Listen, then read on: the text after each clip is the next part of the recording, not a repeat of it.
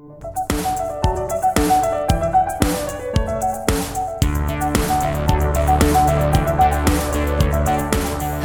and welcome to On Tap, a theater and performance studies podcast. I'm Panel Camp of Washington University. I am joined in person, in the flesh, by my co-hosts, Sarah Bae Jung of York University. Sarah, it's nice to record with you in the same contiguous space and auditory and optical medium. How is it for you? Well, you know, I have ambivalence towards liveness, Panel, but yes, I'm very happy to see you and great to welcome Elizabeth. Yes, indeed. And we are joined also by Elizabeth Hunter of San Francisco State University, substituting for Harvey Young, and we are very glad to have her. Professor Hunter examines spectatorship in theater and new media, especially augmented reality, mixed reality, and games. She directs the Fabulab Theater and Technology Project, which has generated some amazing things, holographic representations of the Agamemnon story, a video game adapted from the Norwegian invasion recounted in Macbeth, amazing research. We were really excited that you were available and wanted to sit in Harvey's chair for this podcast, so welcome to On Tap. Thank you. It's a little tall, the chair for me, so I'll lower it. If it's a tall chair, well, I don't know, because Harvey is a tall man. Yes. The chair is usually actually very short so that he can get up to the microphone. We're really glad to have you here.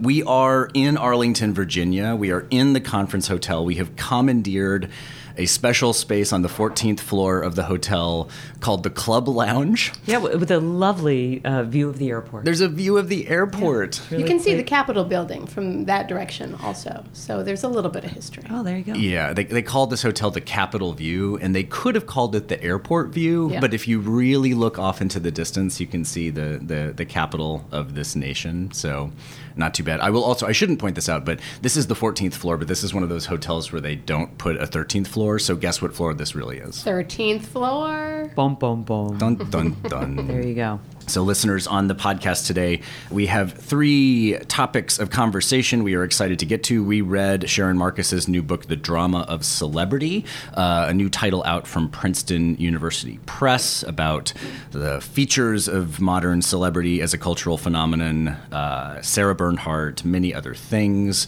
We are going to talk about meritocracy in higher education and in theater and performance studies in particular.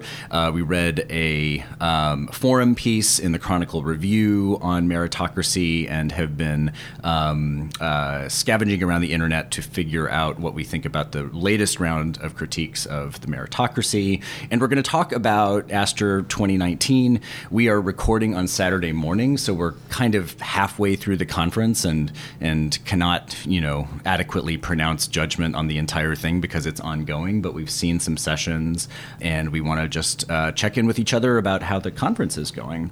So before we get to those topics, we do some news roundup. I don't have a lot here this week. On the job market, I don't know if I said this on the podcast, but I had the sense maybe in September that this was shaping up to be kind of a meager year in terms of job postings. But since that time, a lot of jobs have emerged. So I've gotten the sense anecdotally, not having done a sort of audit, but looking at the wiki and talking to people, I get the sense that actually this year there are a fair number of good and interesting jobs out there. So for colleagues on the job market, maybe some reason for optimism this year.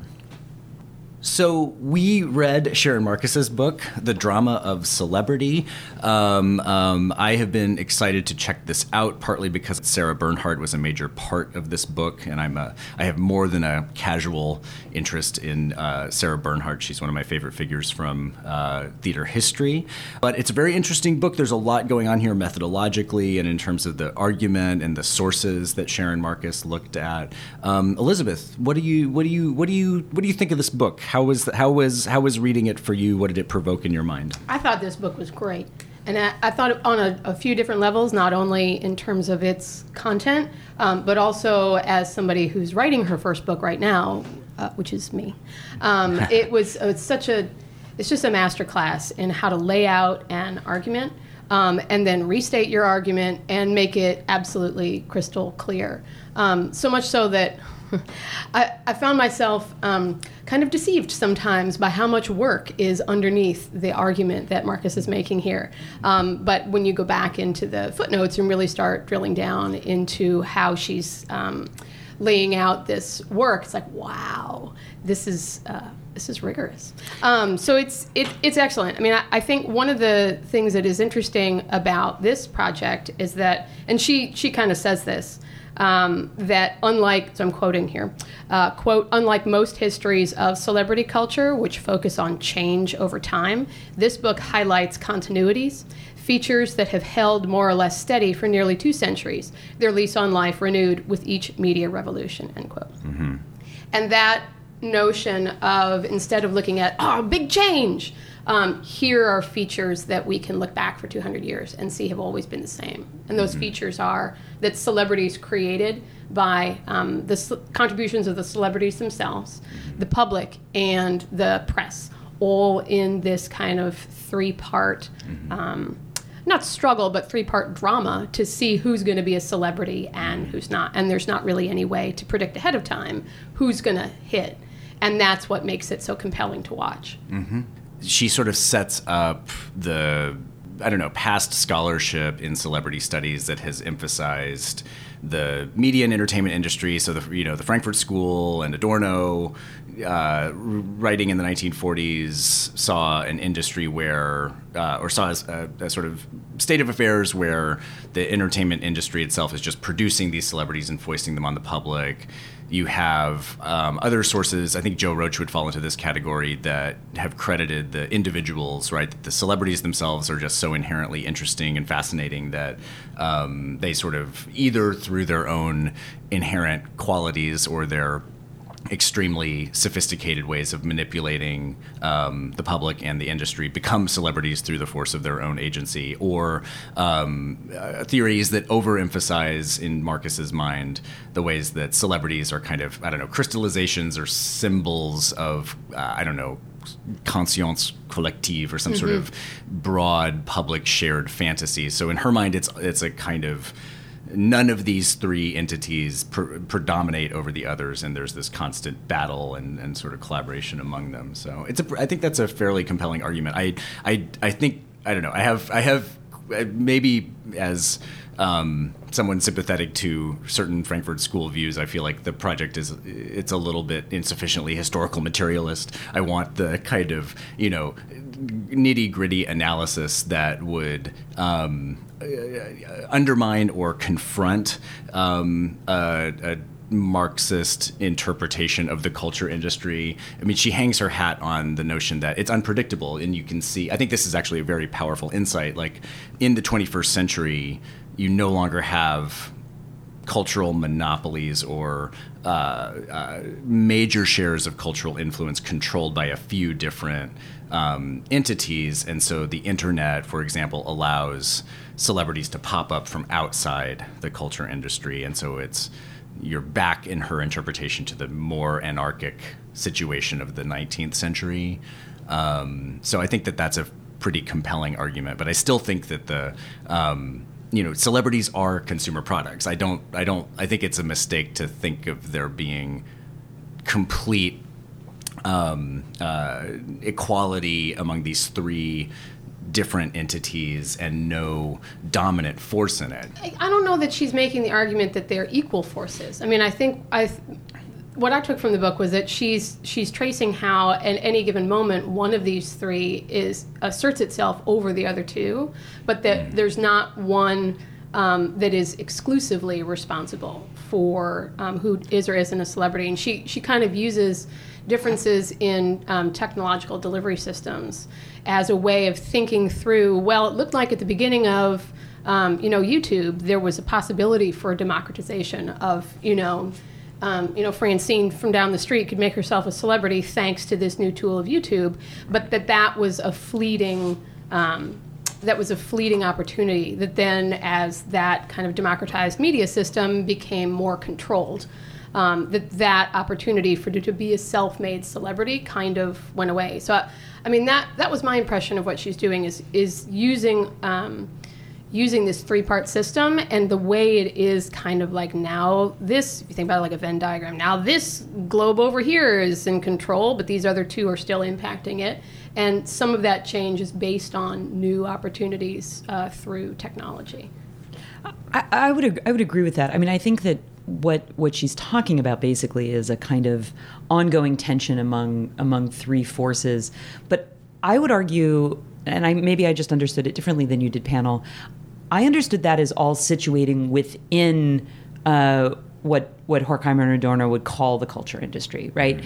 But it is not a monolithic assertion of culture industry as rooted and based solely in a kind of corporate structure, but is rather the product itself of competing forces, both market and technological, and I guess a kind of tripart, also rooted in actual people, both creators and consumers, at any given moment, and that's the kind of flux. I mean, and in terms of historical materialist culture, I think her kind of deep dive into and her kind of, her particular technique of looking at things like scrapbooks and material culture created in a kind of subsidiary or ancillary to the major kind of circulation of cultural products and how those become acts of imitation. And right. I mean, I found her chapter on multiplication, right? That celebrity as a kind of proliferating of self through products. So I don't know that I saw it as completely outside Frankfurt School stuff, but simply a complication and an elaboration of it. I think that's fair. I think perhaps I'm overstating the extent to which she just dispenses with these interpretations as wrong and insignificant. There's a sort of rhetorical gesture she'll return to in the chapters, which is, it's very common to think of celebrity as this, of the public as being these sort of passive drones who aren't critical and just idolize these figures put in front of them. But in fact, if you look at this, it's more complicated. And I think there are moments when the book, I would say, is aimed at a general audience. It's academically rigorous, but I think it's meant to be a sort of crossover between an academic title and a trade book. So I feel as though partly she's wanting the book to be accessible to a general readership, and she's not going to get into block quotes from Adorno. And as a consequence, you get what I think are kind of dismissive gestures about how unsophisticated that reading is. I think you're right that she acknowledges there's a culture industry. She acknowledges that there are market forces, and wants to complicate things. But I'll keep on to this assertion, which is that I think the way the introduction poses this, it's the takeaway is sort of, it's unpredictable. It's always interesting because you never know who's going to predominate, and that to me is not Yes, but that's the introduction, right? I mean, I think that does get complicated and taken up and worked through pretty rigorously throughout the rest of the book, and particularly in some of the footnotes. And I mean, I love a good Adorno block quote as much as anyone, right? But I mean, I think there is also, since we're thinking about this book in the context of a conference and sitting in the middle of a conference that is about public-facing scholarship and theater's many publics, and I think the idea of making some of this work and ideas, again, from the Frankfurt School, or what Joe Roach is working through in it, and other, and even Sarah Bernhardt, more accessible and kind of working it through in a way that has relevance and engagement for a broad audience. I mean, as an academic, I learned a lot reading this book. Oh, sure. As someone who had my own mind kind of blown by Richard Dyer back in the day, right, of the star, his analysis of stars, which I really loved. I found this as a kind of return to that moment really invigorating. And the idea that other people could read it, I found to be one of the book's real strengths and value. Sure. Oh, yeah, absolutely. I didn't mean to knock it for being accessible. And there are really interesting methodological features to it. The scrapbooks themselves, she has found these archival sources that I think are easy to dismiss, but individual consumer or fans, pasted scrapbooks with photographs and quotes and bits of programs and news clippings dedicated to stars that really show in a detailed way how fans engage in critical and creative responses to celebrities. And so I think her conclusion in that chapter is that the fans, the typical fans, yes, there are crazy people who are obsessed with these stars and celebrities, and then there are certainly people for whom they're not interested, or they sort of passively receive and are easily manipulated. But then there's this kind of middle ground or middle experience where fans engage in a creative, interpretive practice through these material objects. That's really interesting. Yeah, and she calls that resituation. I thought that was a really helpful way to think about, because that transfers also into new media formats. Okay. She's offering an alternative to what Henry Jenkins talks about in Convergence Culture. Of fans being kind of prosumers, which is that kind of awkward portmanteau of producer and consumer, that she's offering an alternative to fans creating something new and saying that takes a substantial dedication and effort, and there's this middle ground of folks who will resituate work, which is just moving something, an image of a celebrity from one site to another without substantively refiguring it or making a new story out of it. They're just moving it. They're resituating it from its original location, clipping it out of a magazine, or clipping it digitally onto your Pinterest page or something like that. That evidences a different kind of fan engagement. That I thought also her reading of the scrapbooks and how she's thinking about multiplication. I loved that chapter. I did that too. chapter was just great.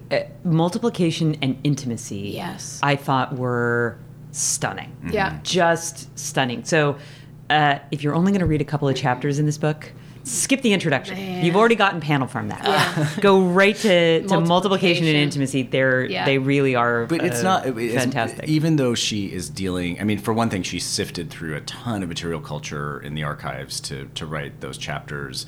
She also read everything about Sarah Bernhardt, and that's one of the really great things about the book in my mind, because Sarah Bernhardt, if you're not familiar with her career, You will is be. you absolutely will be. And she read all the biographies and sort of synthesizes things and brings to the fore so many great images and anecdotes and stories about her as a sort of exemplar of modern celebrity, and a demonstration of the way sort of these patterns recur. So yes, absolutely. And it's not, and so for all that work in academic rigor, it's a brisk read. It's not something where I feel like you're gonna get bogged down in the introduction and not want to go forward. I feel like some of that was also structural, because she's moving so much of the work into the footnotes. And so if there are various grumpy academics who want to know where the rigor is, they can look in the footnotes, and it's all deeply there. But if you want to just read, it's not an airport book, but if you want to read something without getting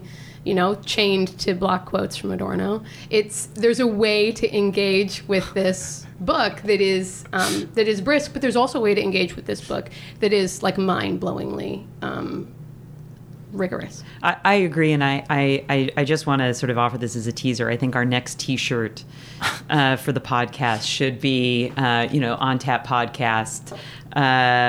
We're block quotes from Adorno, right? I mean, I feel like can it just be covered in block quotes from Adorno? Yes. I think that would work. And nothing like a disposable piece of culture, like a quickly printed T-shirt covered in Adorno quotes. Okay, There's no irony to that. I'm thinking a T-shirt with block quotes from Adorno in which the negative space spells out On Tap, right? Yes. Amazing. Done. Can I will just say- graphically design Let's that? send I it, just yeah. want to say one last thing about this, and this will be my last contribution. Other people could say other things, which is that kind of coming back to Elizabeth's point about how the book is constructed, and its engagement with prose, and particularly the character. And I think it is very much positioned as a character of Sarah Bernhardt here, right? She is a figure, but she is also a kind of recurring leitmotif in and around these questions of celebrity, and you become very invested. I found, at least for me, reading it front to back, that you become really invested in how she's going to show up again, and what other elements. And one of the things I was talking about in the mentorship session when I was talking to my students about great writing is that, to my mind, great writing ends up feeling inevitable. And there's a certain, at least this is my personal reaction, I always have a moment of jealousy, which is like, oh, I could have figured that out. And that transparency is actually, I think, the product of such rigorous thinking and such refined and elegant prose that the argument is more, you are more led to it with the illusion that you have discovered this yourself, rather than you have been, and now I will present. And I find that in Marcus's best moments, that really surges up, in which you feel like you are kind of moving through this material, discovering key points and ideas for yourself, and coming to these conclusions in ways that feel completely almost inevitable, right? It's like, oh, well, of course that's I felt happening. smarter reading this book. And then I realized, oh, it's because she's really smart. Yeah, I would agree with that. There was one other sort of interpretive line that this inspired for me, and it was really in combination with Richard Halpern's excellent book, The Eclipse of Action. So bear with me a little bit while I spin this out. But in the Defiance chapter, this is one that focuses on how celebrities are revered for breaking rules, for violating norms. That I was thinking about this in concert with Richard Halpern's book, because he makes this very compelling argument that sort of, I don't know, beginning in the 19th century, you get the gradual attenuation of tragedy as a genre. So there's less and less tragedy. Tragedy basically disappears. And his interpretation is that because modernity is the era of political economy, basically production displaces action as the dominant mind's way of understanding the path to happiness. So that before capitalism, there's a more prevalent notion that action is the way you create a better life. And that after Adam Smith and after political economy in general, we all now believe that it's through production that you get a better life. And so tragedy falls away. But because she brings out and highlights this facet of modern celebrity, which is about rule breaking and those sort of defiant actions, it occurs to me that you can think of celebrity as a holdover or realm of action that might exist as a kind of complement to the broader culture of production. And so is it also the case that you can think of the realm of celebrity in its sort of quasi-fictional status as being a realm of tragedy as well, where these, interesting people do things that bring them to people's attention, heroic things or taboo things or, actions, sort of, concentrated or significant actions. And so this is one of the things that the book's got me thinking, that you could think it would be possible to interpret celebrity as a sort of action realm and a kind of tragic realm as well by virtue of that.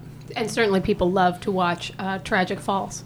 Yeah. Oh, yeah. We love our celebrities to suffer for their sins. And then to be redeemed. And then to suffer again. Yeah, absolutely. Well, that goes back to the Richard Dyer's observation, which was that, and this might even play off of the kind of three-way tension that Elizabeth was talking about that Marcus presents in the book, but the idea that we want celebrities to be like us and to be above us. Mm-hmm. And so there is a kind of tension in they are closer to us, and then we feel proximity, but then we also become aware of the acute distance in our own. Maybe this is also my relationship to the prose, right?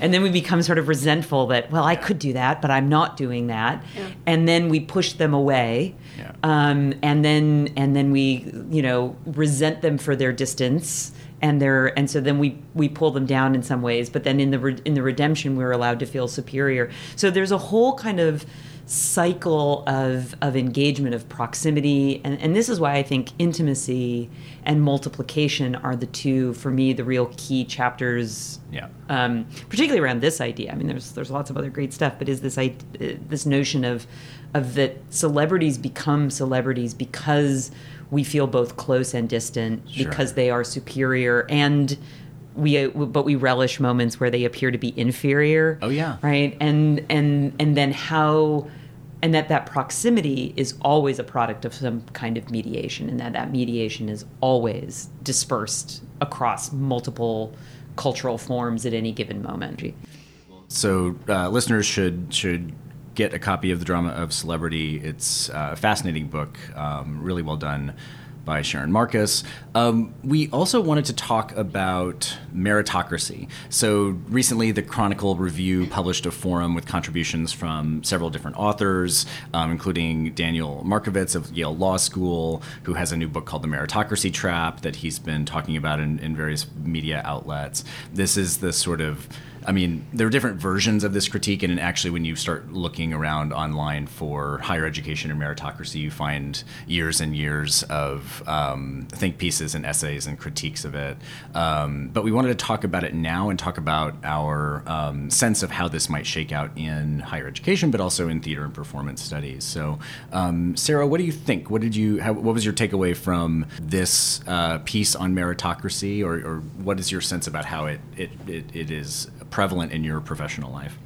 I am struck by, and I think it's great that we have these two topics kind of in proximity to each other, the drama of celebrity next to meritocracy, because in some ways they take up very similar kinds of arguments. And one of the things that I repeatedly kind of come back to as I read pieces on meritocracy or more generally accessibility in the academy, the crisis of job accessibility, the excess of labor in the job market, which of course itself is rather contentious, right? Like if you look at the proliferation of adjunct labor, it's not that we need fewer professors, it's that we are willing to pay less for professors, right? So there's all kinds of and I'm no economist, but what appear to be, and I think other people have argued, are kind of market distortions around this, and particularly tied at the intersection of public and private funding, all of which goes back into the central question that the meritocracy argument takes up, which is who gets to be in the university. And when the people who were allowed to be in the university were overwhelmingly, if not exclusively, very wealthy, and there was a kind of market-based support for how to fund the university, right? It was exclusive in terms of who got in.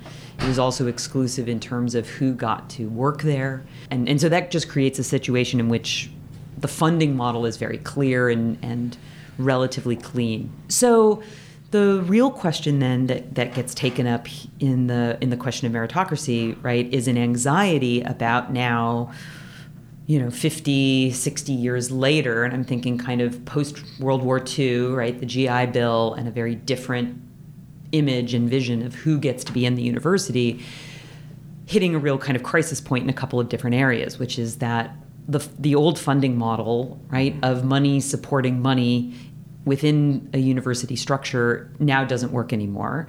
We also have a crisis of the last 30 years or so of, particularly in the United States, decreased public funding for higher education. And so the funding model has really profoundly changed.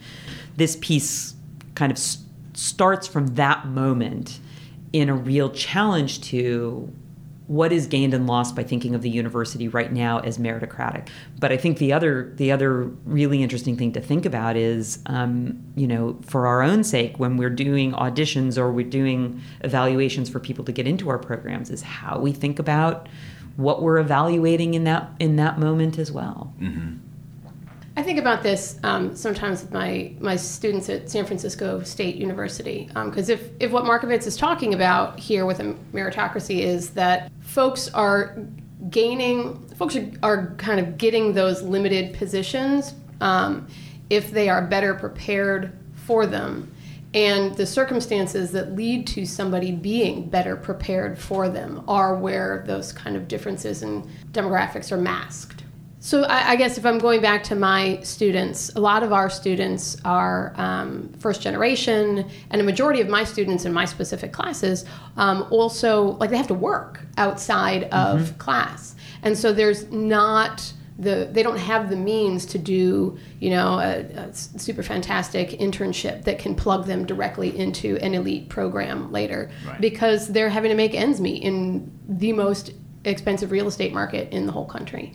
And so by looking at on the admissions side for some of these elite programs, students who just on paper have all of these kind of extra bells and whistles that can be purchased, but that maybe do actually add value to their ability to tackle PhD study. So it's not that they're useless bells and whistles, they're relevant bells and whistles, but they were bells and whistles that could be purchased if you had the means.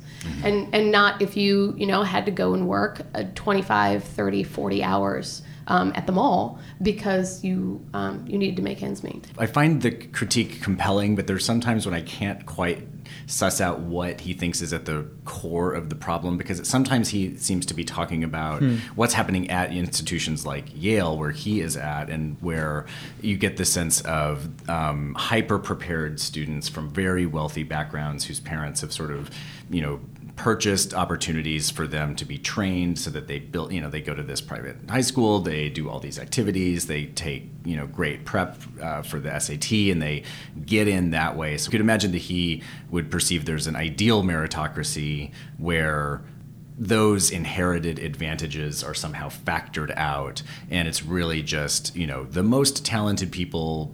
If you could somehow get rid of the ways that class advantage and other sort of factors of privilege enhanced your ability to get in, that you'd have an ideal meritocracy that functioned well, but that's impossible. But then I also think he believes that meritocracy itself more broadly is just pathological. He doesn't say this outright, but there's a sort of social critique of meritocracy, even ideal meritocracy, which would say that it's unfair to say that only the most talented people get advantages, right? I mean, we have unequal talents. So why should it be that you have only the people who get high test scores, even if they come from, even if there's a truly level playing field, we shouldn't have a system that only makes it possible to live if you're extremely gifted, right? Even if there's an ideal meritocracy, what about those of us who are not, right. Don't have those things, right? There's a kind of inequality that even an ideal meritocracy seems to accept as natural and good, and it's really clearly, to me at least, just a validating, mindset for inequality in general. But there are times when I can't suss out if Markovits is talking about. He does say at times that there should be we should shrink the absolute difference in expenditures on education between the very top and the very bottom. You get the sense that he thinks that there should just be a greater distribution of resources to educate everybody. But it's hard for me to understand what he would think about institutions that aren't Yale, right? But that are, middle tier schools. Does he believe that the critical threshold is getting into college, and if you can get into any high quality college, then you join the meritocracy? Or is it a more refined and sort of rarefied environment where elites are trying to outwork each other, outcompete each other, and get to the 1%? This is where I'm a little bit hazy about. Yeah, no, and I even you mentioned like the whole designation of middle tier, right? I mean, I think that whole, if you look at the rankings of universities and how those now get treated by applicants, by their families, by funders, it's become really powerful. But what I often say to a lot of people, and I'm also the parent of someone who just went through the college system, right, is that there are good people everywhere. 25 years of a really competitive job market means that there are highly qualified, highly, able, talented faculty everywhere. The difference is in how well those folks are supported or not, and what kind of support you and your classmates are gonna have. So there's a real material difference between a commuter campus and a residential campus, between a campus that has put funding and has the resources to invest in say mental health services for its students and the counseling center, and where those student services are more stretched. And I'm also, the other piece in this Chronicle review, and I think she wrote in the New York Times also, is Caitlin Zaloom's In the Chronicle piece, it's what failure feels like, middle class families, and the hidden injuries of meritocracy. And so when you don't get into those top schools, or you are in a middle tier university, right? Yeah. We overwhelmingly, and I think we do this as academics also. I think there's a lot of attachment of who we are to the institution, right? Almost whether we want to or not. And we can all dismiss, right, the college rankings, but I think it feels good when you and your school are at the top. Sure. And I think it feels less good when you're not. Yeah. Well, yeah. I mean, I think also the question of plugging into, a kind of super elite 1% space doesn't. I think what Markovits is saying is that it doesn't stop with when you kind of get into the four-year environment, because there are radiating circles of alumni and relationships that would get you an internship and a job and that those kinds of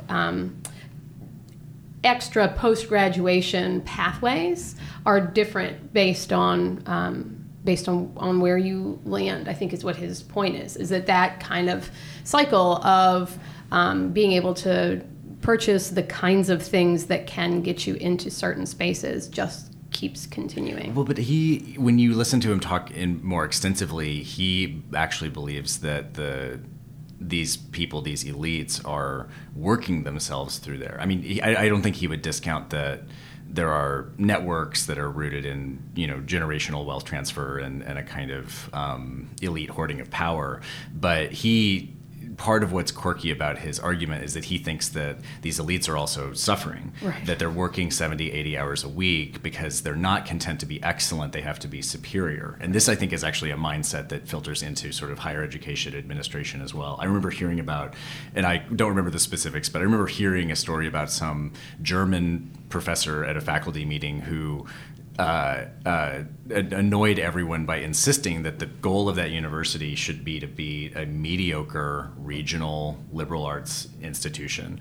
And he was serious. And basically what he was doing was puncturing the balloon that I think certainly a lot of American institutions are susceptible to, which is that we have to be in the top 10. We have to be superior. We have to be the best. It's not sufficient to say we're really good or excellent. You have to be, and I think it's actually a mentality that probably filters down to us from corporate board meetings where, whatever your profit margins are last quarter, it's insufficient. Like, how are they going to be more next quarter, right? There's a kind of relentless pursuit of being better and better, and not just better, but the best. Even though it's irrational, we can't all be the best. And his argument in I don't think it was in this piece, but in one of the podcasts, is that we should all focus on being excellent, being really good, but stop all trying to be the best, and that is going to make everyone happier.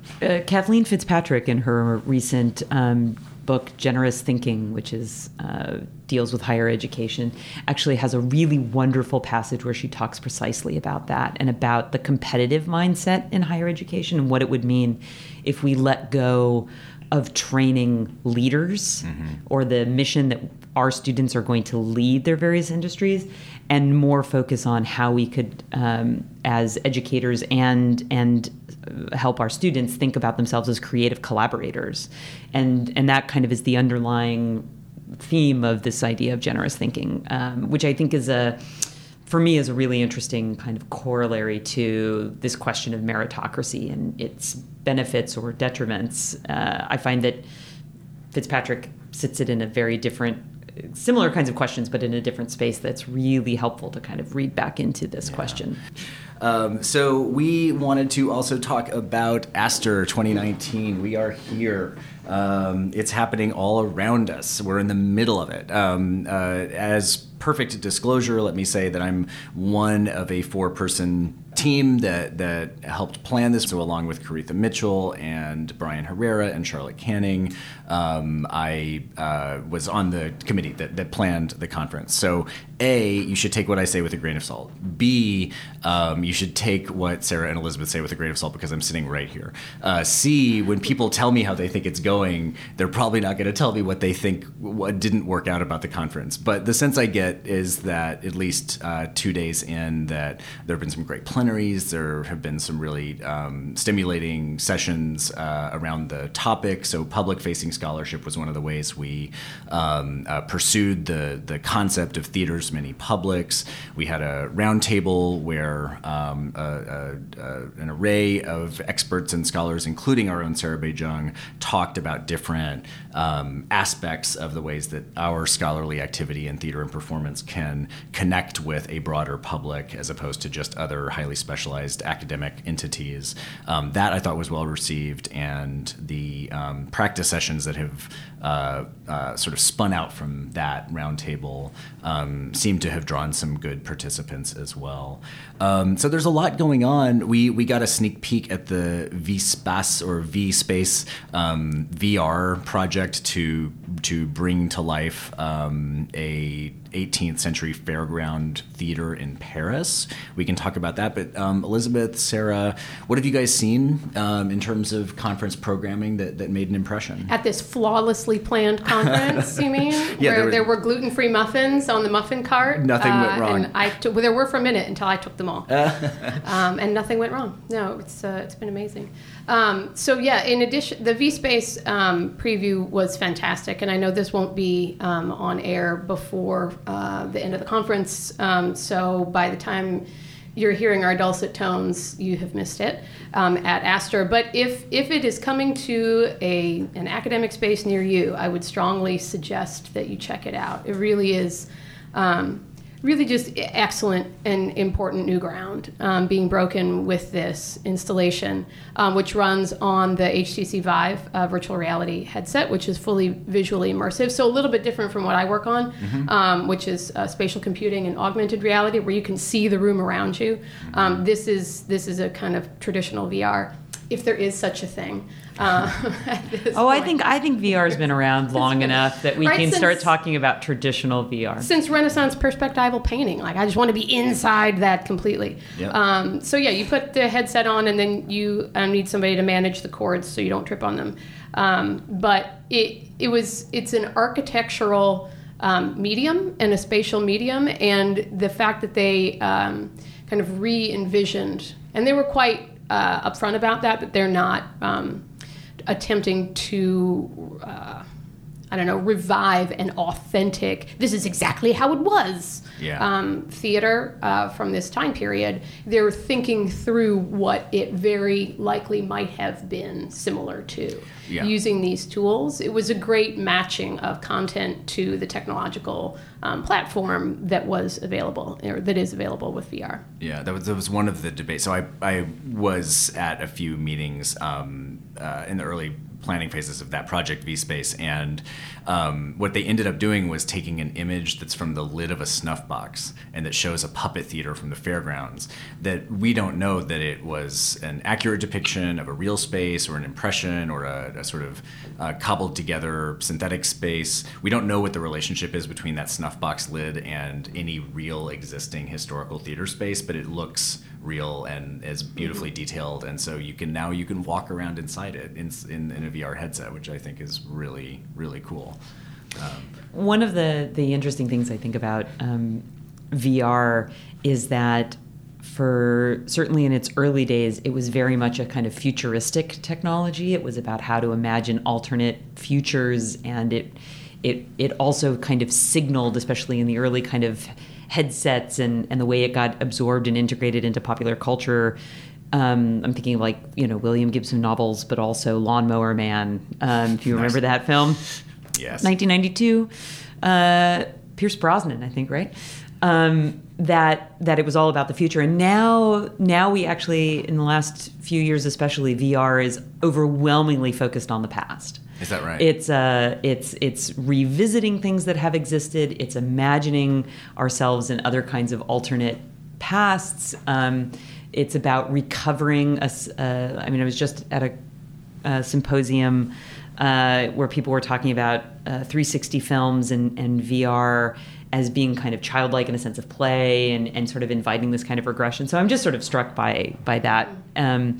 And it may be my own bias of looking at history and historiography kind of in digital context that maybe I'm particularly aware of this, but it certainly seems to have become more salient. And I think that it, as a tool, VR does a lot to not fix, but it does a lot to engage. My graduate students just read this article. Perhaps you've heard of it. It's called Theater Squared, Theater History in the Age of Media by one Sarah Bejung. Which is from 2007. Yes. So it's a classic. But it is a classic in the making, already made. But talking about how various digital media tools distort theater history and how that makes it difficult to, or it just complicates how we're accessing those moments of the past. And in turn, one of the distortions is spatial.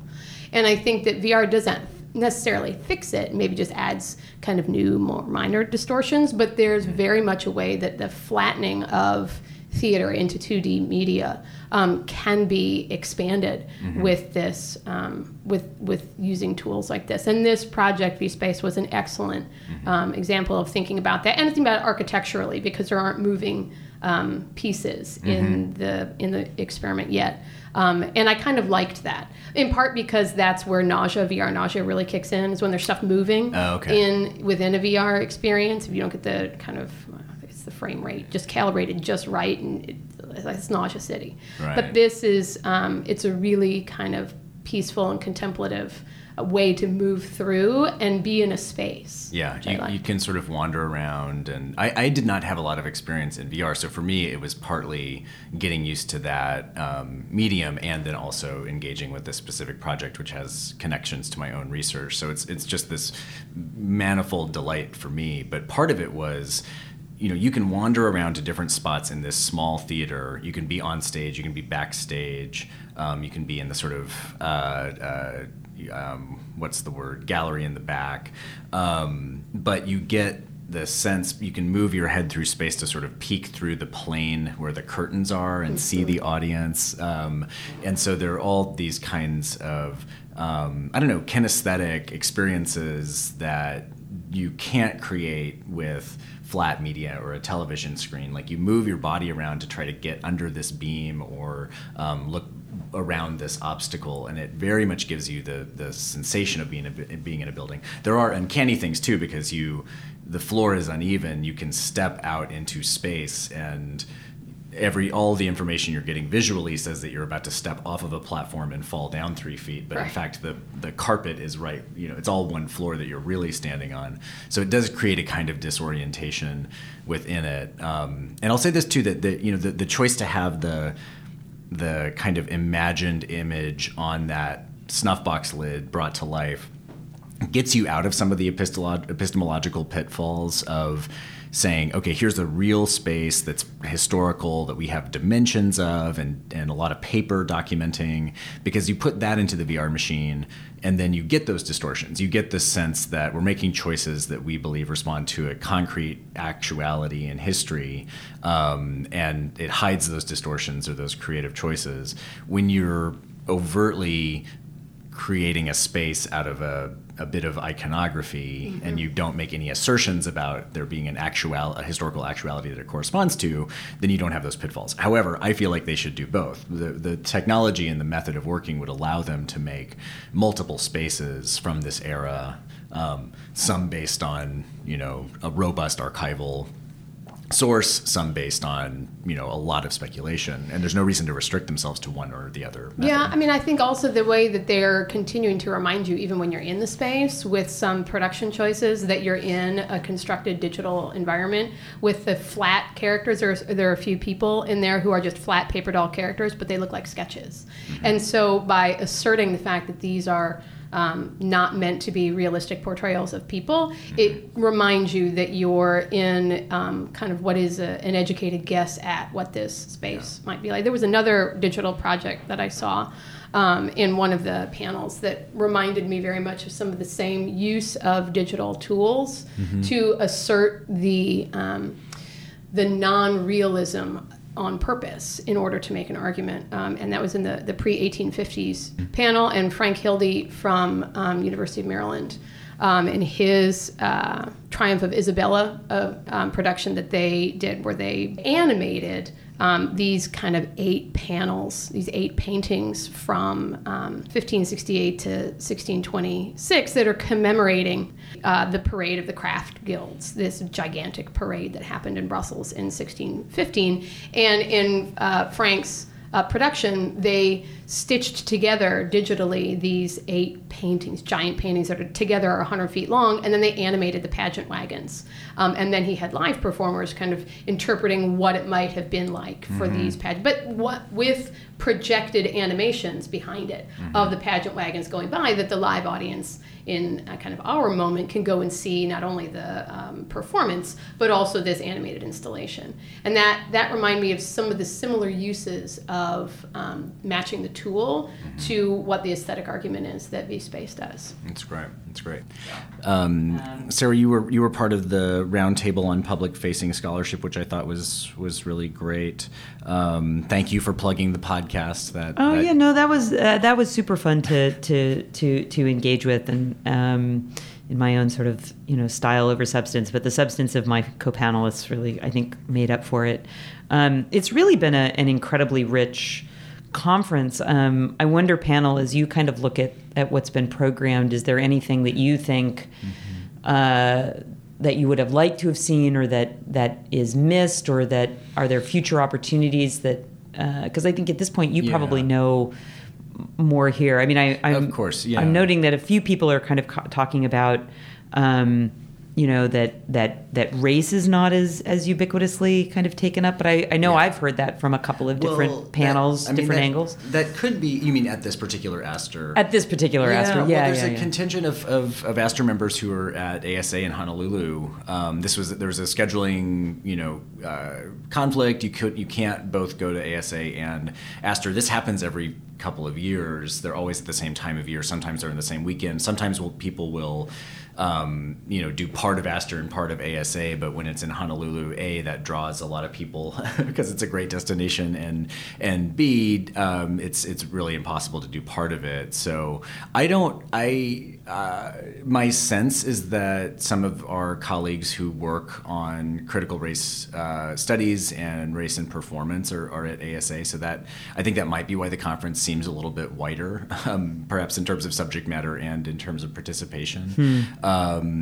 But we were aware of that in planning, that we would lose some folks to ASA.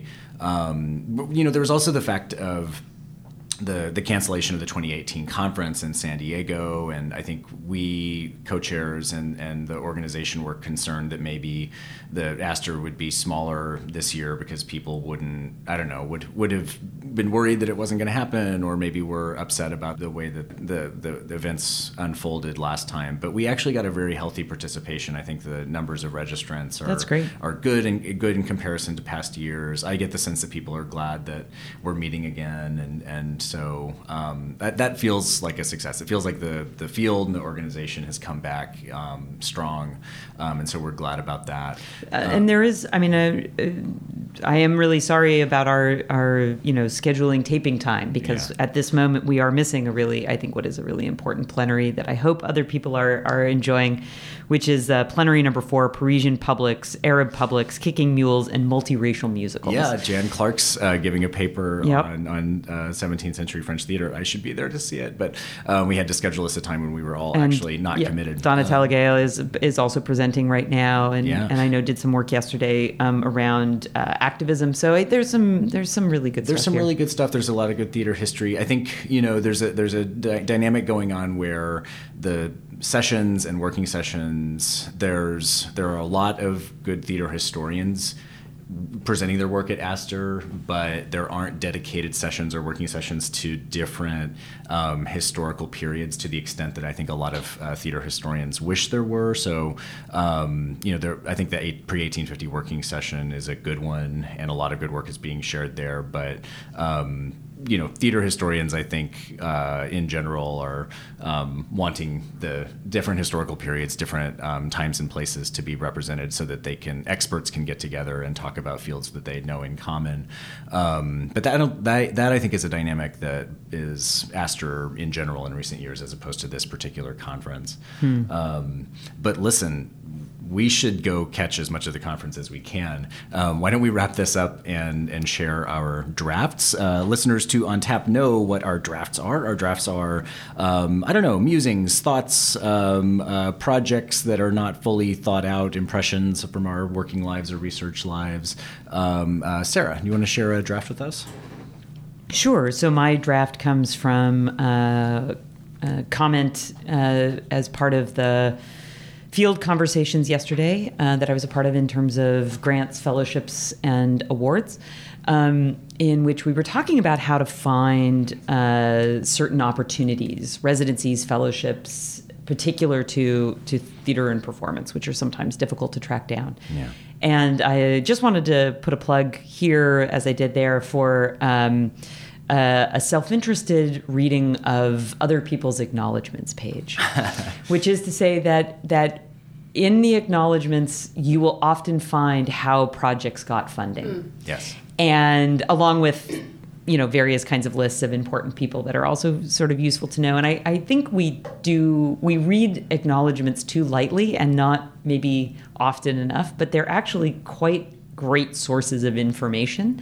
And so if you are thinking about how to fund a particular research project, I would recommend that you go and find publications, particularly books, by scholars who you are following in one way or another, or that somehow align with your project, and look at their acknowledgments page and see, because almost always, if there was any kind of external support, either from their own home institution or more helpfully others, that will be where it is. And so, again, just a little plug for the importance of the acknowledgments page. It's a sophisticated research method. It's a good one. Yeah. That is a great idea, and I'm going to do that forever. Elizabeth, do you have a draft to share? I do. In some circles, that's kind of an aggressive question. What are you working on? That's right. Shouldn't you be writing? Yeah. Is your draft done? Is your draft? How's that draft coming that I'd you like to talked read that about draft, on the podcast? But no, I actually have one, so it's fine.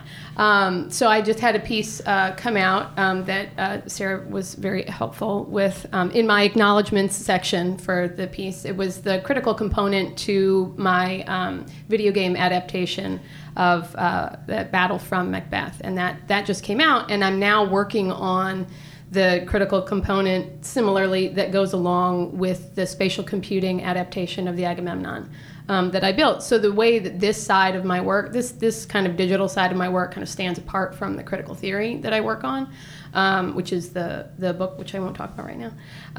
But in this digital side, I build these adaptations as historiography and dramaturgical look at the source text, and then I'm writing kind of companion pieces that are kind of explaining the process, and then also the argument that I'm making with the digital design. So I'm working right now on the complement to Bitter Wind is the name of the digital experience that I built. So I built the thing, and the thing is built, and you can experience it. And now I'm hoping to make a couple trips to the Getty, now that they didn't burn to the ground, which was great for the Getty to not burn to the ground, because I want to go to the villa and look at some of the pots that they have there, and then also to kind of be in their space and how they're conceiving of immersivity and talking about antiquity. And that will inform kind of the critical side of what I'm working on. Great. And what about you, panel? What are you drafting on these days? My draft. It's also related to my own research. I'm working on this book project on performance and social theory. With the amount of administrative work I'm doing, it's very hard to keep my head in it. But then in my class that I'm teaching on contemporary comedy, I teach Henri Bergson's On Humor, a theory, his essay on the interpretation of the comic. And if you haven't read it, it's a really great read, sort of classic theory of humor. But in the third third chapter, which focuses on character, and his examples are largely drawn from plays and dramatic character. There's this one passage where he actually makes the jump from theatrical character to social persona, and it's just a paragraph, but he writes, in one sense it might be said that all character is comic, provided we mean by character the ready-made element in our personality, that mechanical element which resembles a piece of clockwork wound up once and for all and capable of working automatically.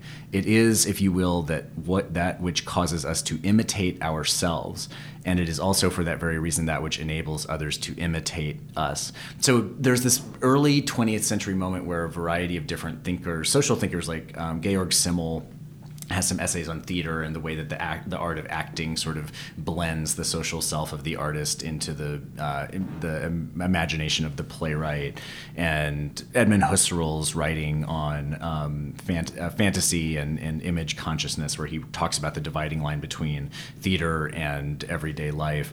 And so this sort of struck out to me because it's not social theory per se, but it is one of these sort of pre-Goffman moments where a thinker, a philosopher, is musing on how, our social selves are characters, but this notion of the idea of our personality being that which causes us to imitate ourselves, I thought is a great notion, a great idea.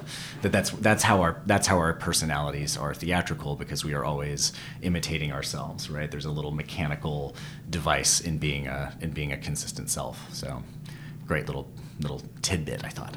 I think that's fantastic. Well, thank you. Great ending. Thank you very much. Nice imitation of yourself today, panel. And you as well, Elizabeth. Thank you, performing Elizabeth. We appreciate the way each other imitate themselves. So, listeners, thank you for downloading and streaming. We hope you got to check out Aster, whether you did or didn't. We hope you'll tune in the future. On Tap is supported by the Performing Arts Department at Washington University in St. Louis and its master's program in Theater and Performance Studies. You can find us on the web at ontappod.com. Email us at hosts@ontappod.com. You can find us on Facebook, search for On Tap, and on Twitter @OnTapPodcast.